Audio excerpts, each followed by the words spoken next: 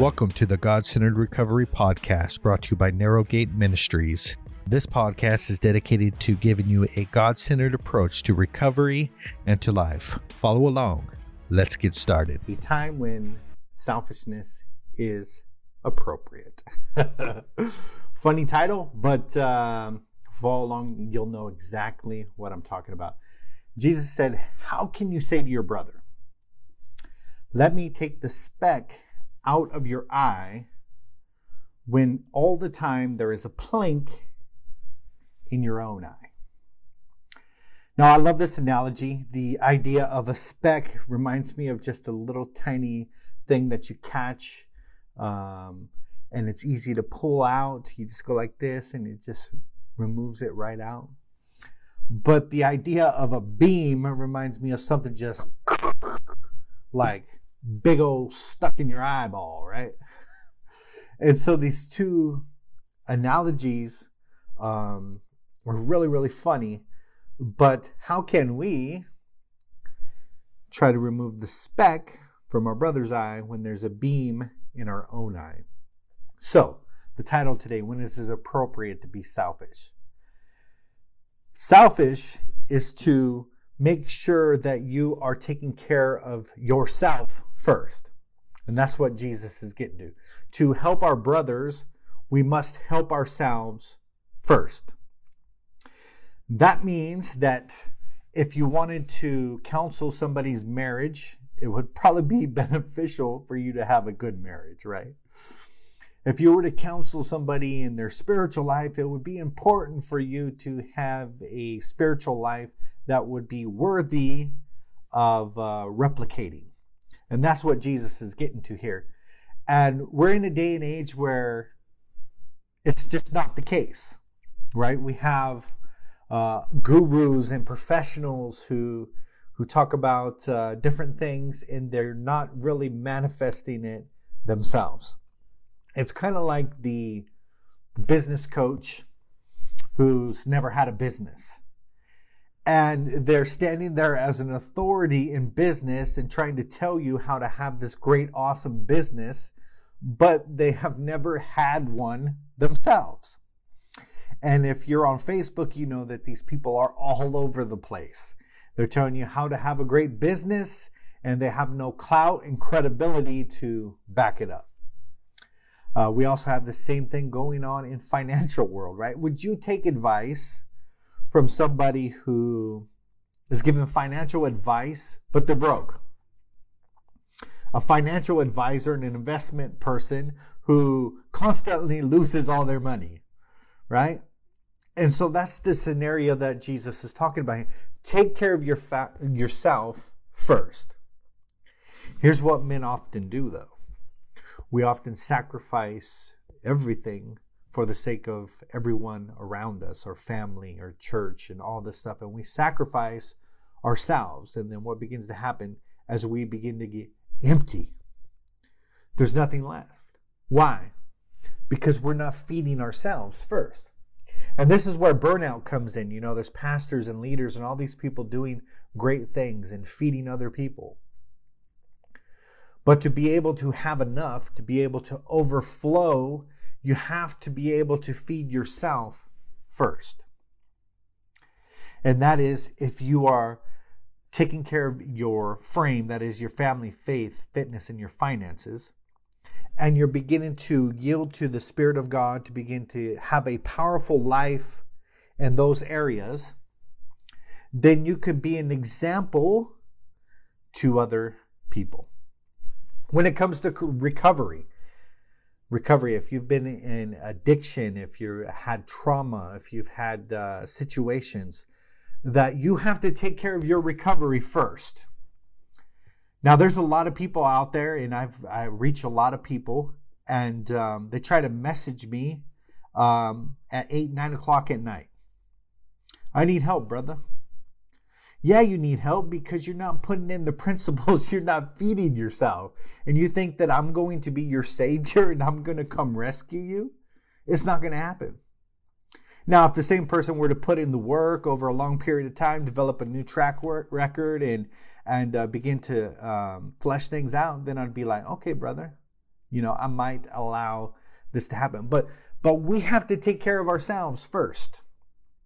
And that means setting boundaries, building up your mind, building up your marriage, building up your business, so you can begin to overflow and give to other people.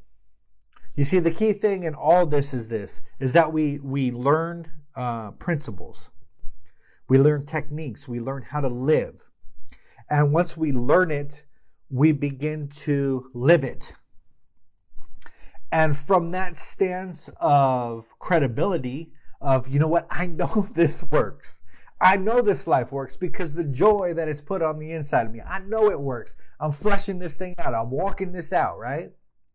And from that location, then we can begin to put it into practice, and then we can avoid being a hypocrite, what Jesus talked about. So what we have today is people trying to lead it without living it. And as we know that things do not turn out so well. Jesus gave the analogy, I'm going to pull this little tiny little splinter out of your eye when you got a beam in your own eye. What is he saying? Fix yourself first. Man, we got this obsessive need to fix everybody. We got to fix our son. We got to fix our daughter. We got to fix our neighbor. We got to fix. And God is saying, you know what? You need to fix yourself. And from that standpoint of having a dynamic life, you might be able to influence or sway them in a positive direction, but you're not going to if you ain't rocking it. Now, I can't stand people that give marriage advice, but their lives are falling apart, right? And so this is the truth of the matter. So the positive progression goes like this. You see, I'm going to recognize the log in my own eye. Now, this requires some honesty, right?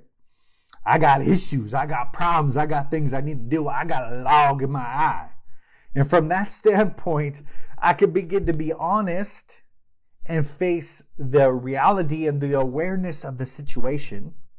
Then I can move on to changing my mindset and my actions because I've recognized that I got a log in my eye. And a mindset shift begins to happen and behavior change begins to happen. And now I can finally see clearly to help another person. Why? Because I've done the work. I know what it takes. And that's, you stand in a place of power and authority because you're living it. You're practicing it. And it gives you the ability to lead it. And that is powerful. So you can help somebody else through the revelation that you get. Now I can help my brother. Now this is funny, the way Jesus talks about the blind leading the blind. But if you are a mental guy like me, I begin to picture it. That there are a bunch of blind people, and the leader in the front holding their hand and walking with them is blind also.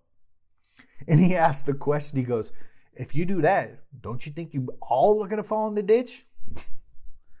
Well, yeah, of course we are. We're all going to fall into the ditch. Why? Because we got the blind leading the blind, and they haven't lived it, and they haven't practiced it, but yet they're trying to lead it. And that's a big problem that we have. So the reverse progression goes like this. So I have a big old log in my eye, and I'm unwilling to face and to deal with my issues, okay? And then I begin to look at everybody else and their problems and their issues. But I want myself. And so then we become stuck in our detrimental mindset because we're unwilling to face the truth. We're unable to see clearly. Think about it this way. Would you want a blind doctor working on you? I'm going to pass on that. I'll pass on the blind doctor, right? Because they're not standing in a place of power. So we become stuck in these detrimental mindsets. We're unable to be honest with ourselves and face the truth. So we begin to look at our brothers and our sisters' problems and try to fix them instead. And so us offering assistance is like a blind surgeon because we're not standing in power. And guess what happens? We hurt people. We damage them. and we judge them. You see, we think judgment sometimes is saying, you know what, that person's going to hell. But that has nothing to do with what judgment is. Judgment is making a mental decision of why somebody does something. And that causes a lot of pain in the relationship. And when we begin to assume other people's motives, when we assume, we believe a lie. And our thinking, we have a lot of thinking errors going on in here. But yet we assume to know why somebody is doing something. We begin to judge them. And we begin to wonder why people judge us back. In fact, Jesus said, you know what? With the same measure you meet, the same judgment you give, it will be heaped on you, right? And so all these other people are causing us a lot of pain, and we're suffering, and we're being judged all the time, and blah, blah, blah, blah, blah. With the same measure you meet, it will be heaped, overflowed on you. And the only thing we can do is stop the judgment. Stop assuming to know why people do stuff. Stop assuming to know other people's motives. So here's the key that I want you to take away. Once we are standing on the solid ground, that is, we're focusing on our frame, our family, faith, fitness, and finance. We're focused on those 4 areas of our life, and we begin to build those up in a powerful fashion. We begin to stand on a firm foundation, begin to influence other people for good. But if we are not building ourselves up, then we're not standing in authority and we're not standing in any power. So take care of yourself today. Be a little selfish today. Take care of yourself. Look at your finances. Look at your family. Look at your business. Look at your fitness, those areas of your life, and say, how am I going to build myself up so I could be a pillar of strength for somebody else? That's the word. Peace.